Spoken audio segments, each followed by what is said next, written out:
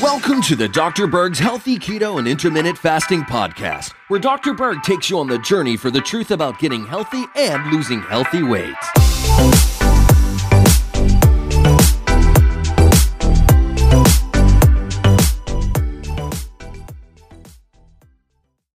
Urinary retention, what is it? Well, it's a situation where your bladder is not releasing all the urine. So any urine that is retained sometimes can back up in the system. It can create congestion within the kidney and lead to a lot of complications.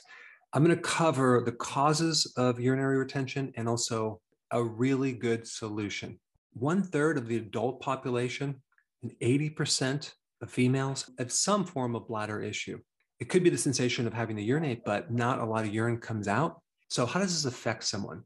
Well, the kidney is a filter, and it's supposed to filter the blood. It works very closely with the liver, which, by the way, also filters out the blood to some extent. It helps to break down caffeine, alcohol, medications, toxins. And so the liver and the kidney work together. If you're not able to fully eliminate all your urine, that can lead to edema in your feet or in your lower legs. It can lead to a loss of protein in the urine, which you might identify as albumin. And so when you lose too much protein, then the protein in the blood goes down and then the tissues start backing up with fluid. Now, when you urinate and you smell a very strong odor in your urine, like this super pungent ammonia smell, that has to do with the incomplete breakdown of proteins. There's something called the urea cycle, where your liver is breaking down protein. And as it breaks down to ammonia, it's supposed to then break down to urea, and it should be eliminated through the urine. But what happens if this whole biochemical pathway doesn't work, you're going to get a buildup of ammonia in your urine, and it can even back up into the blood. It can go to the brain, and it can lead to all sorts of additional symptoms like brain fog, even very extreme to the point where you lose consciousness. So smelling too much ammonia in the urine is not good. Now, if you're a diabetic, you may have sugar in the urine. And by the way, the number one cause of kidney damage is too much sugar or a diabetes situation.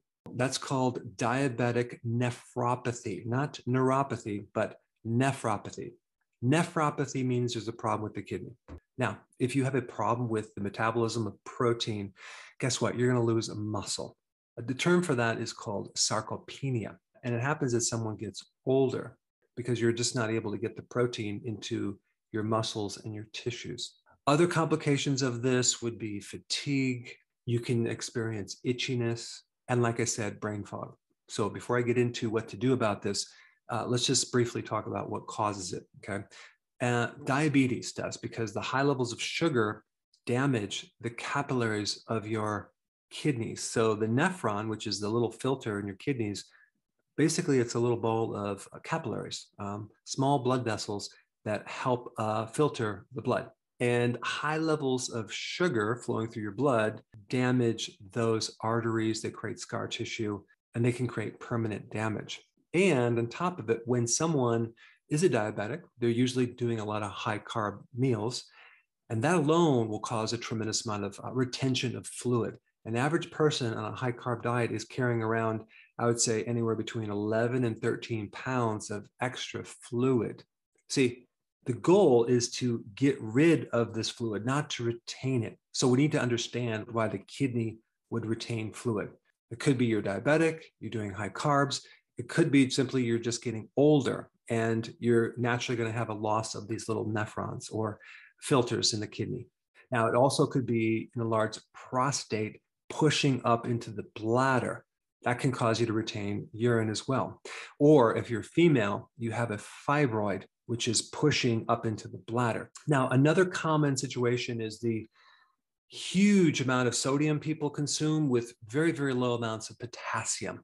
An average or standard American diet is heavy on the sodium, including monosodium glutamate, and very low in potassium, as in high potassium foods like vegetables. And the reason I know that is because the average person only consumes 1.5 cups of vegetables every single day. That's pretty low. And the definition of vegetables is very, very wide. It could be a potato, it could be corn, it could be that tomato V8 juice. All right, another common cause of bladder retention is a problem with the autonomic nervous system. That's the system that controls the contraction and relaxation of the urinary bladder, as well as a lot of the valves in your private part. And so if you have a problem, let's say you have your sympathetic dominant and you don't have a strong parasympathetic, that alone can create a loss of capacity to hold urine, eliminate urine, control the valve, which also controls the release of urine. And on top of that, the more pregnancies a female has, the more things get stretched out of the normal form. Then you also have kidney stones and bladder stones. That can back up the urine in the kidneys and then the rest of the body as well. And lastly, medications. Antidepressants, other medications have a side effect of causing urinary retention. Okay, well, that's all very interesting. What do you do about it? Well, number one, probably a very important thing to do is to start cutting out your carbohydrates and sugar, because that is usually the thing that is destroying the kidney. So we want to stop the bleeding and stop the oxidation and damage to these little capillaries. Not to mention, you're going to find that you're going to dump a lot of water. You're probably going to dump between 11 and 13 pounds within the first week or two. So that'll take a lot of stress off the kidney. All right, number two, you do want to increase your fluids to help build up more volume, to add more pressure, to start cleaning out the kidneys and the associated pipes or tubules that are connected. So I would recommend drinking about 3 liters of fluid. That's 12 cups per day. It's not that hard. And I would highly recommend that you drink this in the first part of the day, not the second part of the day, especially right before bed. Now, the other thing that you can do is instead of taking a synthetic drug as a diuretic, and I'm not telling you to come off your medication, check with your doctor. I am saying there are alternatives. There are natural herbs that act as a diuretic, okay? One of them is dandelion greens. You can go to the grocery store and you can just buy those and put those into your salad, okay? It's a very potent diuretic. The other powerful diuretic that I recommend would be watercress. At the grocery store or health food store, they sell watercress. It's a type of leafy green that's actually a cruciferous vegetable. And it's probably one of the first vegetables ever consumed by humans. It's a potent diuretic.